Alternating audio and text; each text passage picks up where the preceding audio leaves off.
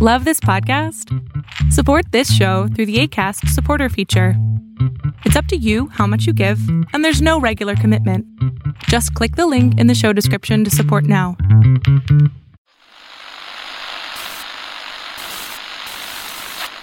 Nine, 12, 10, 28, 2, 23.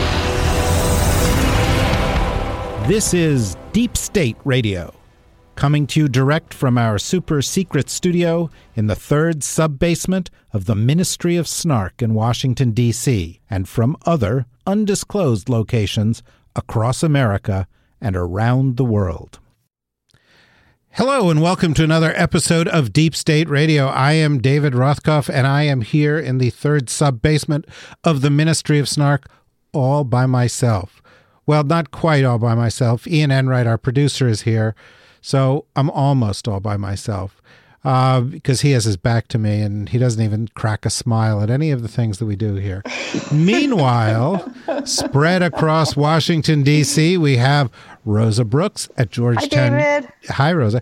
At Georgetown University. We have Mika Ouyang, who's new to us, but a real delight to have her join us here, who's the Vice President for National Security Programs at Third Way. Yay! Yay! Hello, Mika. And we have Laura Rosenberger, who is an old favorite here, who is the director of the Alliance for Securing Democracy and is also a senior fellow at the German Marshall Fund. Hi, Laura.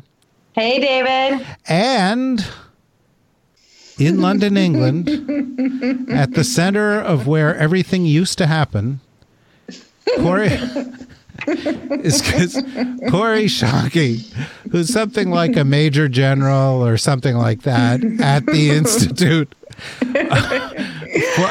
I'm hearing Gilbert and Sullivan in the background, David. That happens in London all the time, by the way, but we're glad to have you back. Last week, you were in Brussels eating the chocolates, as one does in Brussels, and Laura was there too. How was that, guys?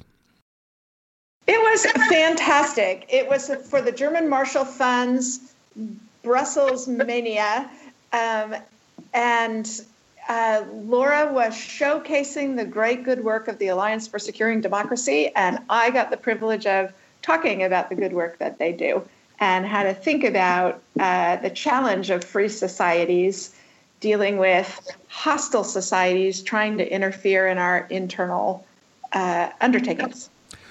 You mean the White House?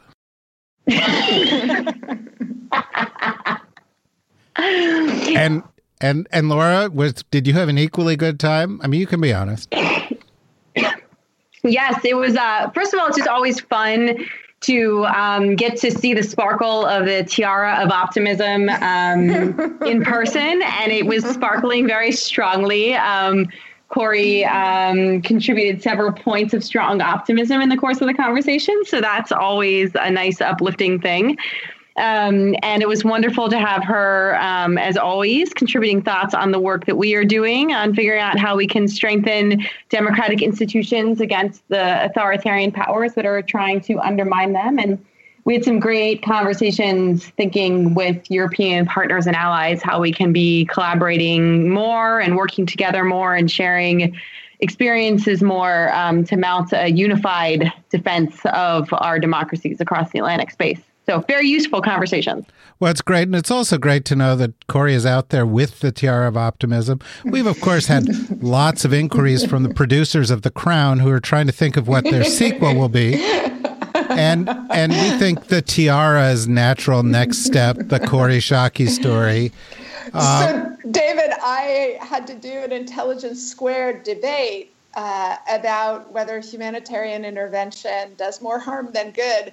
And the moderator of the Intelligence Squared debate introduced me as the Deep State Radio wearer of the tiara of optimism. Right. And then you said, right. And then you're like, and I hate humanitarian aid. I'm against it. Let them suffer. I assure you I was bad for the brand, David. Yeah, well, no, that has never been the case. All right, so I want to start out with what has clearly been the biggest sort of shock development in certainly in U.S. foreign policy in the course of the past week.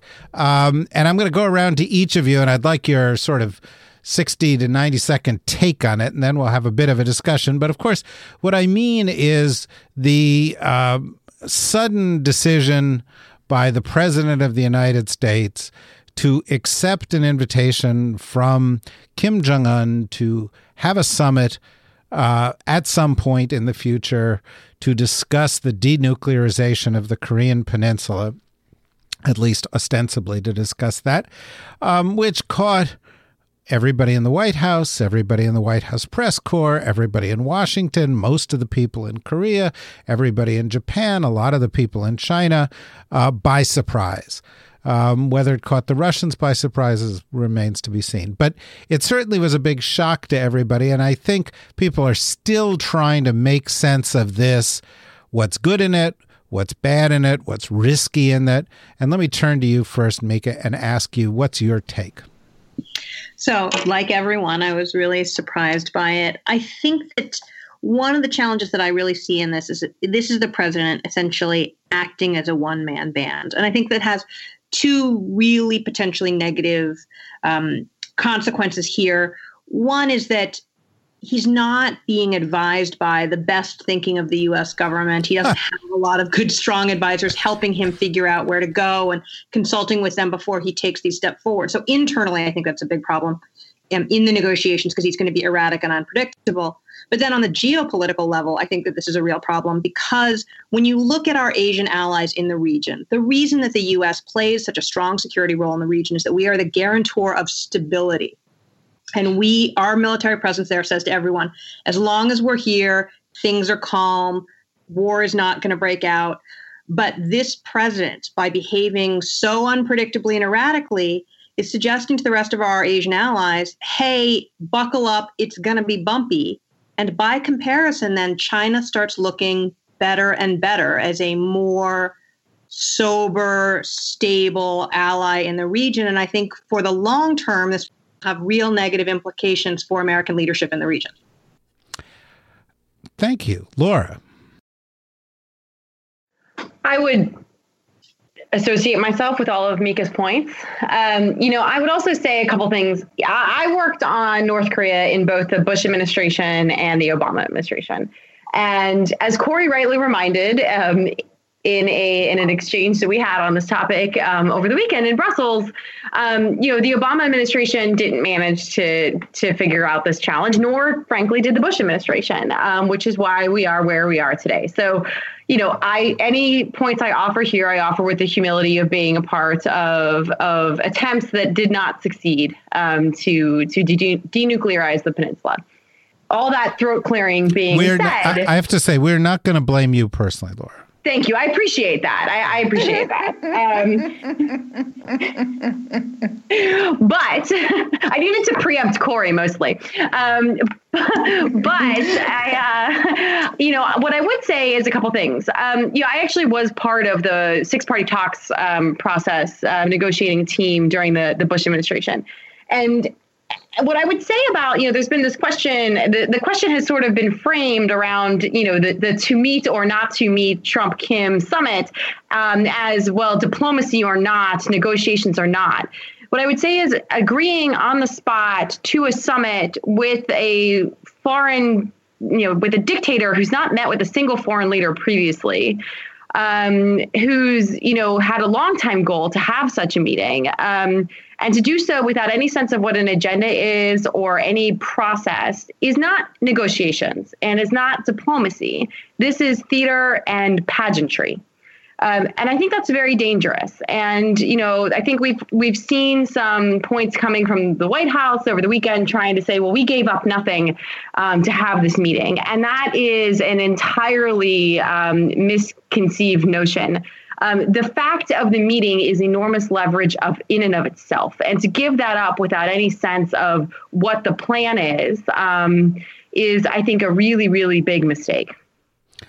Well, that's a very interesting analysis, Rosa, and it's the first time that anybody has suggested that Donald Trump's background running the Miss Universe pageant has actually affected his Korea policy.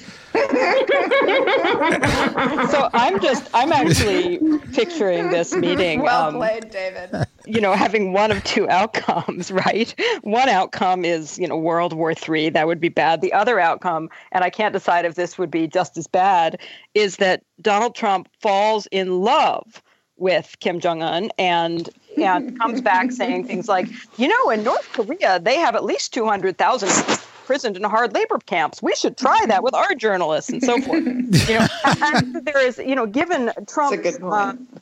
And it sort of just depends whether what gets triggered in Trump is his competitiveness or his desire to have, be part of a little club of repressive strongmen. If it triggers his competitiveness, then all bets are off and we're back to duck and cover. If it triggers his, hey, I need more friends like this, like Putin, like Duterte in the Philippines, et cetera. It could all end in jointly sponsored beauty pageants together. And I don't know what to wish for here, right? I mean, because I think I share the skepticism that Laura and Mieke have already put out there about the likelihood that this leads to some actual substantive agreement on nuclear weapons. I'm very doubtful of that. I think it is probably theater. The question is whether it is, theater leading to complete tragedy or theater leading merely to further farce. And that is why you have the permanent possession of the heavy crown of entropy. But let's hear from the tiara of optimism holder here, who has already tipped her hand that she has defended Trump's. Some might call it a decision, but I think it's more fairly characterized as a brain spasm. So I don't disagree with the points that any of the sisterhood have so far made. Right? Wait a minute. Why are you leaving me out of this? Oh, David, you are a member of the sisterhood. I'm an honorary member. Notwithstanding. All right. So, okay. For Deep State Radio listeners who do not know this about the great David Rothkopf, he is the first of my colleagues who is male who refused to serve on panels that didn't have female participation. And therefore he is an honorary girl. And therefore he is an honorary member of the sisterhood. And in fact, I'm wearing a dress, right? And the tiara. Oh, yeah. Oh man, I can't believe nobody knows. Nobody knows. No visuals. No visuals. Tiara looks like. And here I was being so grateful that Rosa did not go down the terrifying path of suggesting Kim Jong-un in a swimsuit competition. Wow. And now I've completely Nice. taken it back, Rosa. Thank you. Corey, can I just say what I've always wanted to say to you, which is that is a visual I could have done without. I would like to invite all of you and our listeners to try to determine what David's tiara looks like, because I think David has the tiara of mystery. Yeah, exactly. Yeah, I have the tiara. I think he has the tiara of mischief. I have the tiara of New Jersey, which is actually made out of a Toxic waste dump? something like that. Aye. Yeah. All right. Yeah, thank you, Pennsylvania. The Pennsylvanian over here is, kicking in. Yeah, exactly. The tiara of Pittsburgh. Anyway, go on. So. Proudly. Back to the president's impulsive choice. So I don't disagree with Mieke that stability is one of the great attributes of has been one of the great attributes of American leadership. That kiss it goodbye. A stabilizer of the international order. But I actually think that ship has sailed, right? The Trump administration has already been so erratic that I'm not sure this will materially add to the chains around allies' ankles if ships start sinking. I think they're nervous, and they're nervous for good reason, because we are acting like we are not a status quo power, and everybody counts on us to be a status quo power. So I agree with the point about stability, but that's not new. That's endemic to the Trump administration. Second, the China alternative, maybe, but I think the Chinese are doing enough crummy stuff themselves that most of their regional neighbors are still going to want to place their bets on the U.S. But we shouldn't call that into question. So I agree with that point. On giving a big victory to the North Koreans and getting nothing in return, I also agree with that. Right? The parallel to the decision on going to North Korea is withdrawing from TPP without getting anything for it. Other American presidents have been invited to North Korea. They have, as Laura rightly pointed out, wanted to have a process that produces an actual good result, and they wanted to keep everybody lined up. So I don't disagree with all that. Moreover, Rosa's very good point about the president caring about spectacle and not about substance, and that this is a problem with a thin margin for error. I take all of those on board, and I share them.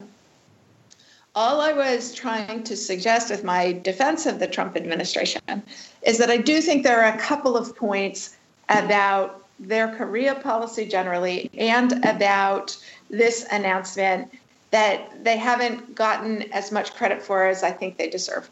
The first is that it actually wasn't a surprise to the Trump administration. According to the New York Times reporting, American intelligence agencies had already briefed the senior American leadership about the contents of the North and South Korea meeting. You don't include Rex Tillerson in that, apparently. But in the, hey, our government's really good at its job, even in difficult circumstances, I think that's a good point. And no credit to the president, who has undermined and disparaged the work of our intelligence professionals. So the first thing is, I think that deserves some notice. But the second thing is that President Trump, who has typically had such a tin ear for America's allies and their needs and been so uselessly provocative, in this case, it actually looks like he is letting our treaty ally that would be most exposed to the negative consequences of this going bad have a leading role in the policy, not just in the shaping of the policy, but also in the limelight of announcing the policy. I would have preferred that the National Security Advisor or the president himself were standing right next to the South Koreans when they made the announcement, but they are at least letting the ally most at risk from the policy the Trump administration is carrying out. And the last thing is, I don't agree with the administration's Korea policy. I think it rewards proliferation and calls into question the deterrent guarantee that's worked for the last 50 years. All that said, they do have a clear, coherent whole of government policy where the White House has made clear a credible use of military force and set a timeline for changing policy. The Department of Defense has quietly ramped up military operations. The Secretary of State has kept America's allies on board, even when the president has undercut him at numerous stages in trying to get to negotiations. The UN ambassador has delivered a couple of very important rounds of Security Council resolutions, and they have been the Treasury Department has delivered new sanctions that bite the North Koreans. So they do have a whole of government policy that looks more stitched up than I think the president's given credit for.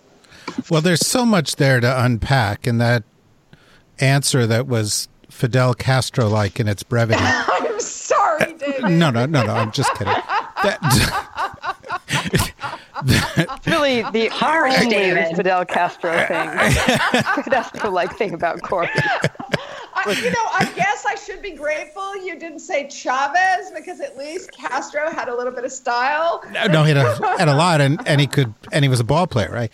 So in any event, exactly, that too. But let me turn to Mika and sort of say, and just give you an opportunity to respond to whatever of that you would like to. But then what I want to do is I sort of want to turn our attention, now that this has all happened, we can lament it or not, we have to go forward. And I'd like to get each of your takes on what do you think all is likely to happen as opposed to what ought to happen. Because, of course, what ought to happen is you ought to have a government full of diplomats and a functioning process, and people ought to be able to work out options and present them and negotiate the deal in detail and understand what the implications are and bring our allies into it and all the stuff that we know is not going to happen. So I'd like to focus on actually what is going to happen. But Mika, if you'd like to start with anything Corey said, go ahead. Yeah, so I mean, I take Corey's point about the sort of instability. Folks may have already baked it in, but I do feel like there was a sense that even though Trump was saying things that were surprising and somewhat erratic, that there was a sense that we had a very stable core of senior administration officials who were keeping normal functioning going, right? That the deep state was still very much hands on the wheel. And I think this is the first time where I feel like we've seen the president making an announcement that has substantive implications. It's very different than his tone at NATO, some of the other things that he said the administration could dismiss as, oh, that's just tweets or that's just talk. This is something now that sets us on a different policy direction. And I do think that has some implications of suggesting that it might further disempower the worker level folks, because now what's very clear is if you take something direct to the president, and with, wrapped in a bow of flattery, you're likely to get what you want, which I think makes it harder to pull these talks together, because if the deep state bureaucrats are disempowered and don't feel like they actually can speak for their principle, it's hard to know how you set up the terms and conditions of this, of these talks. And so what I expect would happen is that you have a series of announcements and things happening that where it's unclear whether or not it really sticks, right? The president says one thing, State Department says another thing. We're not quite sure. And I don't know that that's a good environment to actually get through to talks in May as they've discussed. You do know. You know it's not. Well, I don't want to say never, because at the same time, I do think engaging a diplomatic path here is really important. So I don't want to say never. Then it's also possible, because I didn't think this was possible. So I don't want to discount things. Well, okay. And so I think that's there's a fair point. Underlying it, there's an issue of need, Laura, because I think one of the things that drove this had nothing to do with Kim Jong-un and had more to do with Stormy Daniels. This is a president who needed a big win.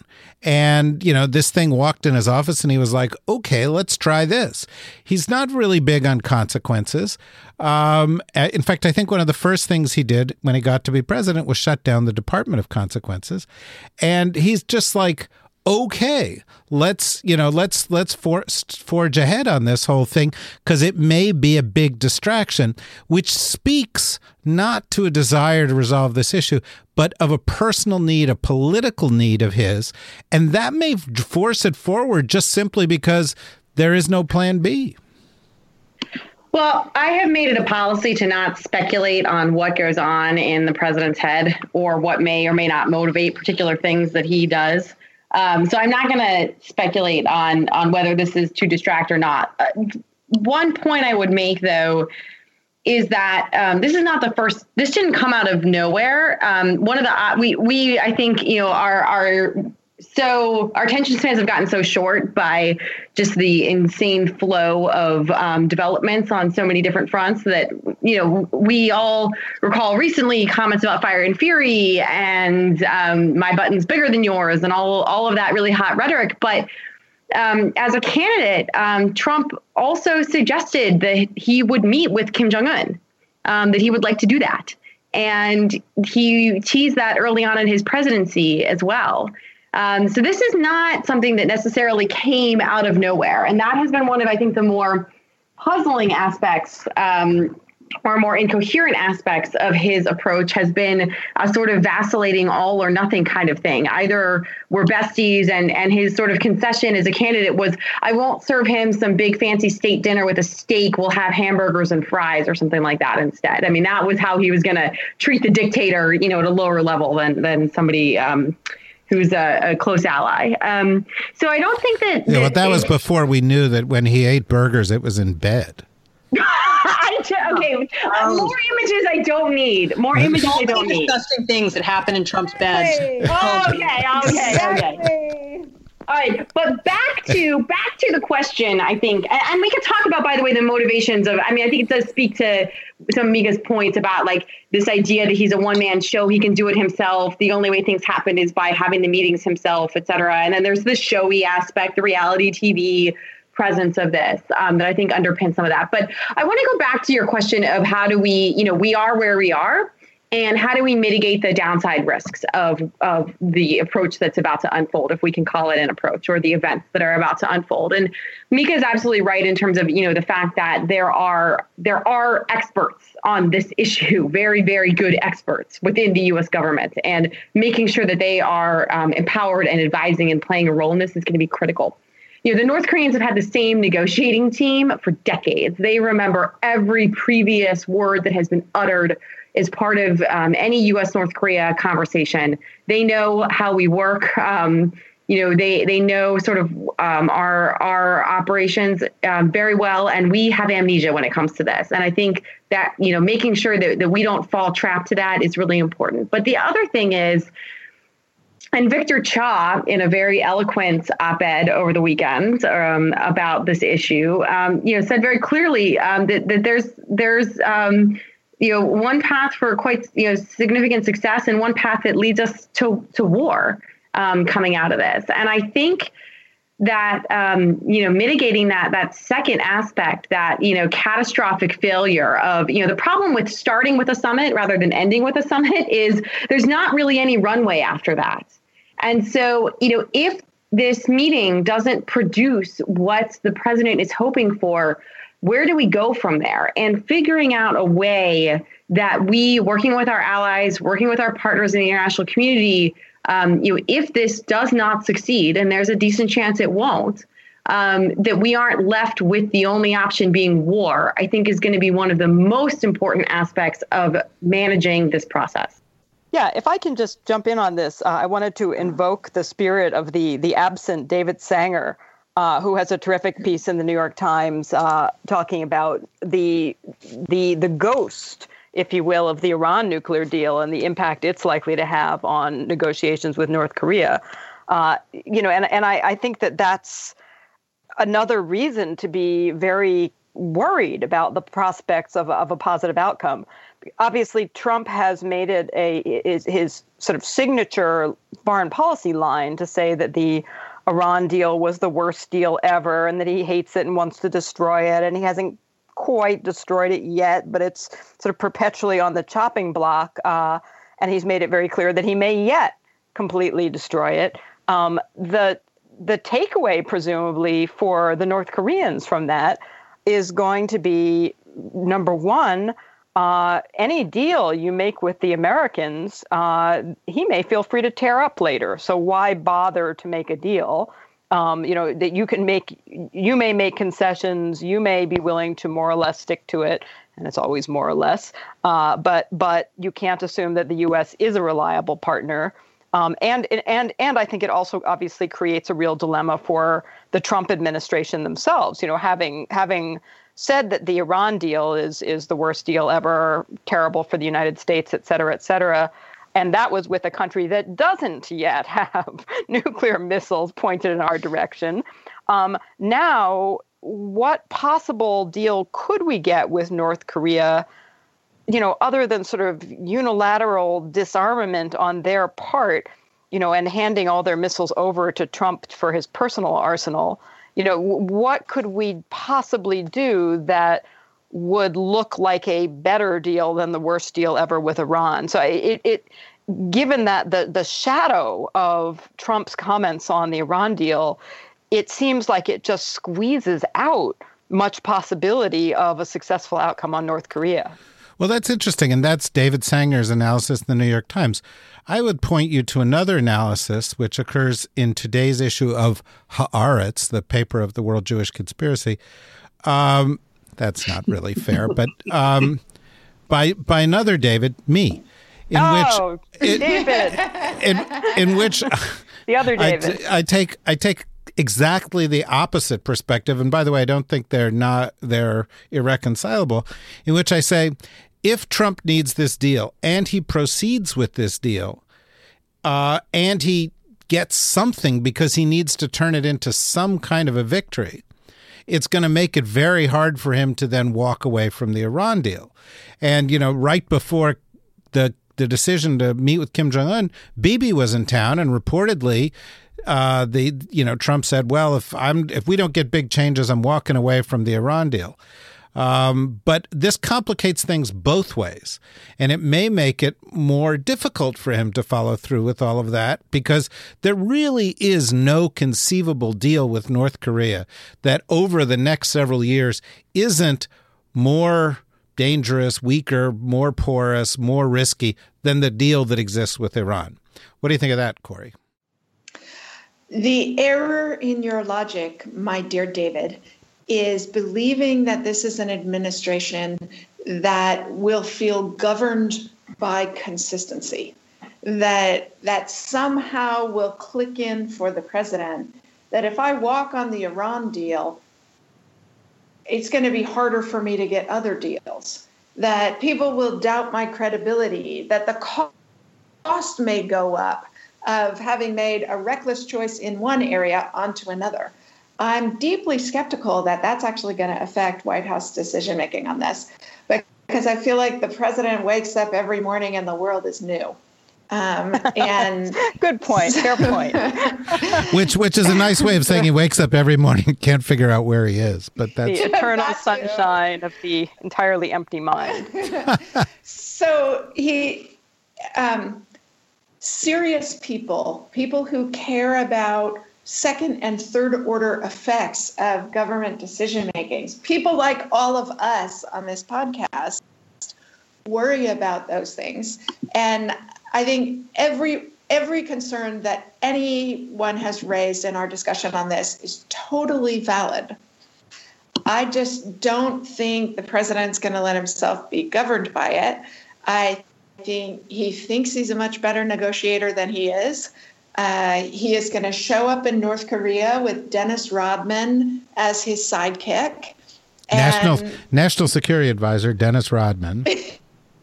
Exactly right. And what the North Koreans will have gotten, as Laura rightly pointed out, is the stature that they have always wanted. The only reason I'm inclined to not to join in the consensus is that I think I do see a parallel to the Iran agreement, but it's a slightly different one than folks have already mentioned. I favored the Iran deal because even though I didn't think it was a great deal, I thought that President Obama was pursuing a strategy that he had no intention of actually carrying out, that is, destroying Iran's nuclear program if they didn't sign a deal. And everybody knew he wasn't going to do that. And so I thought the deal was much better than the president being exposed as being unwilling to carry out his policy. I have a related concern on North Korea, which is if President Trump carries out his stated policy of a preventative attack on the North Korean program, it would be such a geopolitical disaster for the United States that I would rather have Kim Jong-un in a bathing suit with a Miss Wisconsin banner than I would like to see the president carry out his policy. Miss Wisconsin? Wow. Wow. Very colorful. Mika, let me change the focus of the conversation just a little bit, because although this pertains to where we've been with it, but last week was a really good week for one guy in particular, and that's Xi Jinping. Xi Jinping, in the course of last week, not only took a step towards lifetime service in his role to his country. But he also, and by the way, got the surprising kind of quasi-endorsement of the President of the United States for this move, when that probably wouldn't have been what he would have expected from another president. He also got the United States watching the TPP ship sail without the U.S. aboard it. And so seeing the U.S. role in the region diminished by that. And then he got this little gift of this North Korea meeting where, first of all, it reduces tensions. And secondly, there is no outcome where the North Koreans give up anything they've got without the United States and the South Koreans giving up something on the other side, which reduces, in fact, the presence of the U.S.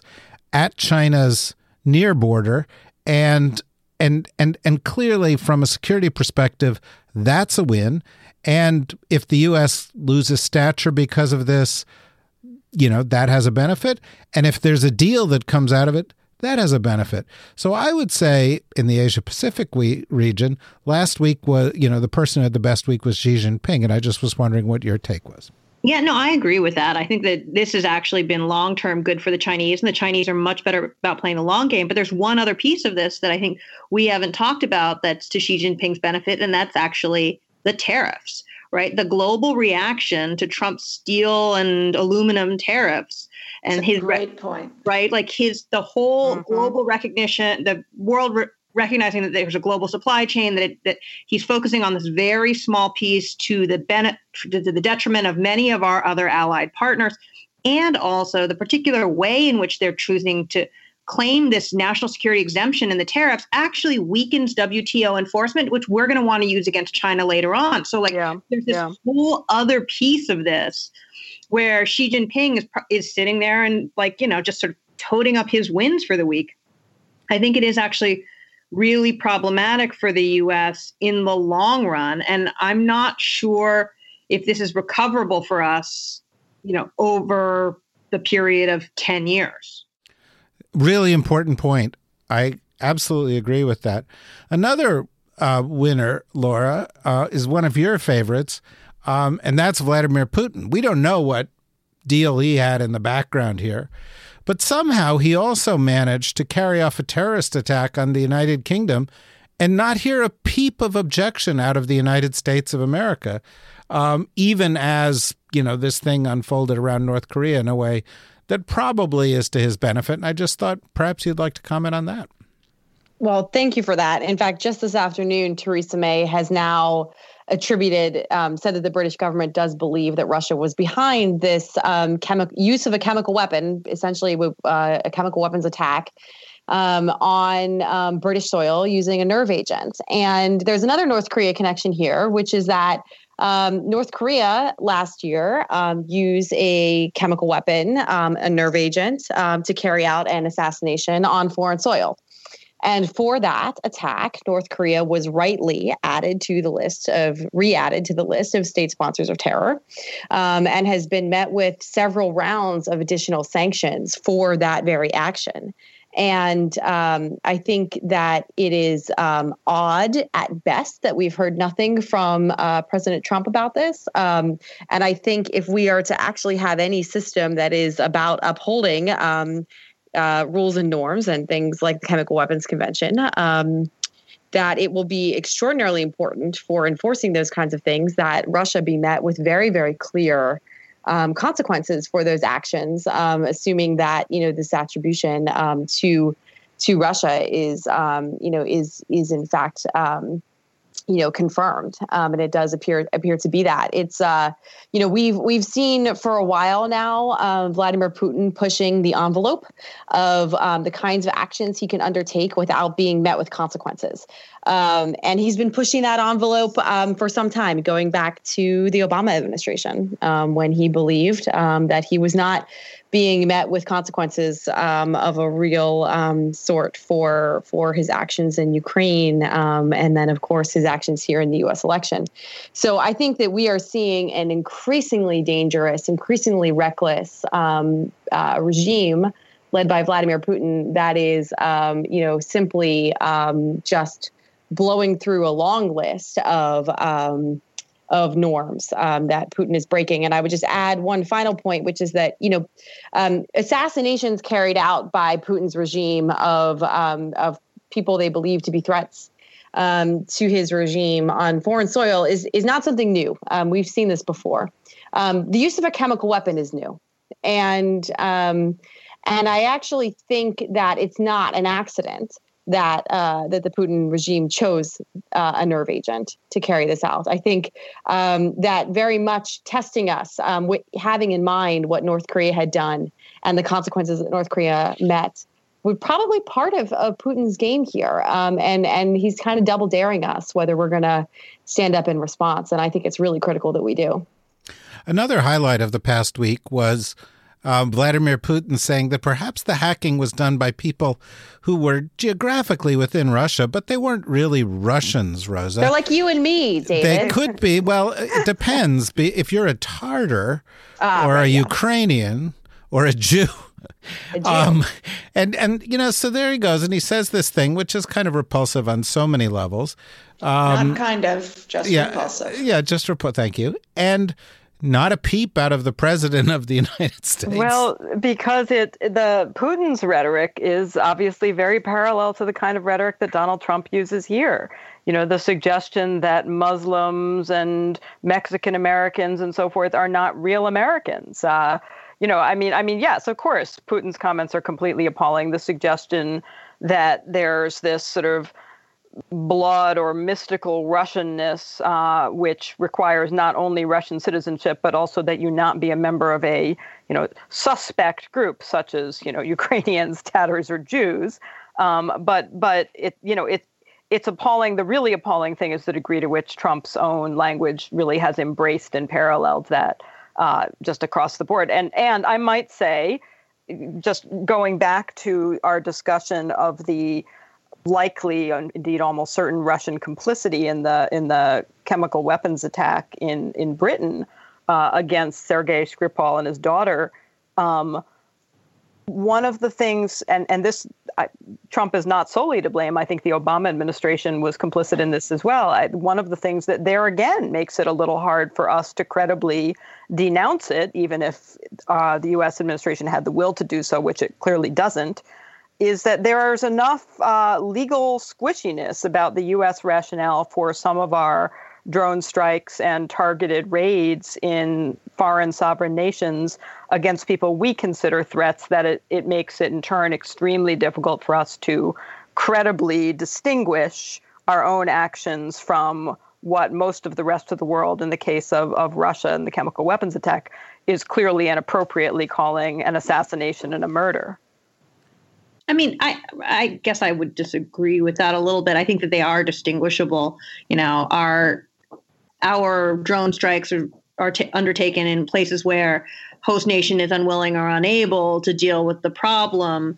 I mean, Sergei Skripal is somebody that the Russians actually traded to release, right? Like they got back some of their guys so that we could get him out. It's not like, if they really thought that he was a problem, they could have been like, we're not letting this guy go and he's just going to stay here in Russia. So it seems to me that it's violating the spirit of an agreement that they themselves already made for his release.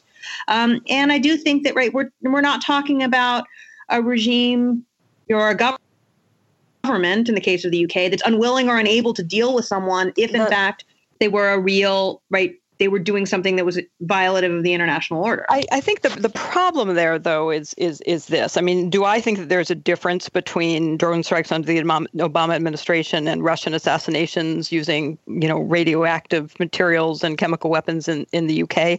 Yes, of course I do. In practice, when you look at them, when you look at the facts of the situations, absolutely, of course, there's a difference. The trouble is that the legal theories advanced by the United States under Barack Obama have loopholes so big, that you can drive multiple trucks right through them. And one of those loopholes is the unwilling and unable standard. That when we say, well, the standard is that we get to kill people in other countries when we decide they're a threat based on evidence that we're not going to share with anybody else, and that has been examined only inside the executive branch of our country, not by the judiciary branch, et cetera, when we get to decide to kill people, and we will, but don't worry, we'll only do it if the country in which we're acting is unwilling and unable to take appropriate measures. There is no definition of what counts as unwilling or unable. It's entirely subjective. We haven't articulated a clear definition. The unwillingness and unableness of another country is also evaluated entirely by the executive branch based on evidence that is not made public. So yeah, I think in fact, were all the facts about all of these situations known, you can make a compelling case that unwilling and unable is true in the situations in which we have used force and couldn't credibly be claimed in this situation. But if I'm Vladimir Putin and I felt like making the argument, I would say, hey, look, additional evidence surfaced that indicated that this man and his daughter were in fact posing a continuing threat. We hadn't previously assessed that was to be the case, but new information surfaced. No, sorry, we can't share it to you with you. And we assessed that the British government was going to be unwilling and unable to do anything. And no, sorry, we can't share the basis for that assessment with you either. And we're sure you understand, because that's what you say. That's the problem. Well, we don't have time to actually adjudicate this here. Longer topic. But I think it's very important to discuss, and I think that these are important issues. We do know that the president of the United States is not going to be the one to press this issue because he loves Putin and because, who knows, maybe he hopes that other people will start dropping dead who are associated with this. We'll just have to see. We have 1 minute left here, and I just wanted to turn to Kori. You know, every week, we get letters from all sorts of people who are out there, emails, who listen to our show, and they have many helpful things to say, and I want to start incorporating them in a show. And we got one from a guy named Jasper, who... And he wrote a number of nice things, but in here he said, on a recent trip to London, I had the chance between theater visits to hear the wonderful Kori Schake testify before the House of Lords. Ooh. Oh, my God. And then it goes on here. The one Baroness on the committee asked, blah, blah, blah, blah, blah, blah. You're making it worse by reading it out, David. Oh, my God, what is going on over there, Kori? Is this the world you hang out in, and we're so lucky you continue to associate with us? No, what you need to understand from that is what a legion of magnificent deep state radio nerds we have all over the place. It has been such a great joy at the Brussels Forum, here in London, at the number of people who will come up and say that David was exactly right, or that Rosa really does wear the thorny crown of entropy, doesn't she? And it never fails to delight me. Well, it delights us all, as have all of you on this particular episode of Deep State Radio. I want to thank you, Mika, for joining us and joining us for the next episode. I want to thank you, Laura, for coming back. Thank you to Rosa. Thank you, Kori. Thank you, all of you Deep State Radio nerds out there. Please come back real soon, because we have more great stuff from folks like these four great people. And we'll see you then. Thanks a lot. Deep State Radio is a production of the Deep State Radio Network, a division of TRG Interactive Media. Our podcast today was produced in cooperation with Goat Rodeo Productions and was supervised by Ian Enright. Join us again for another episode of Deep State Radio. If you don't, we know where to find you.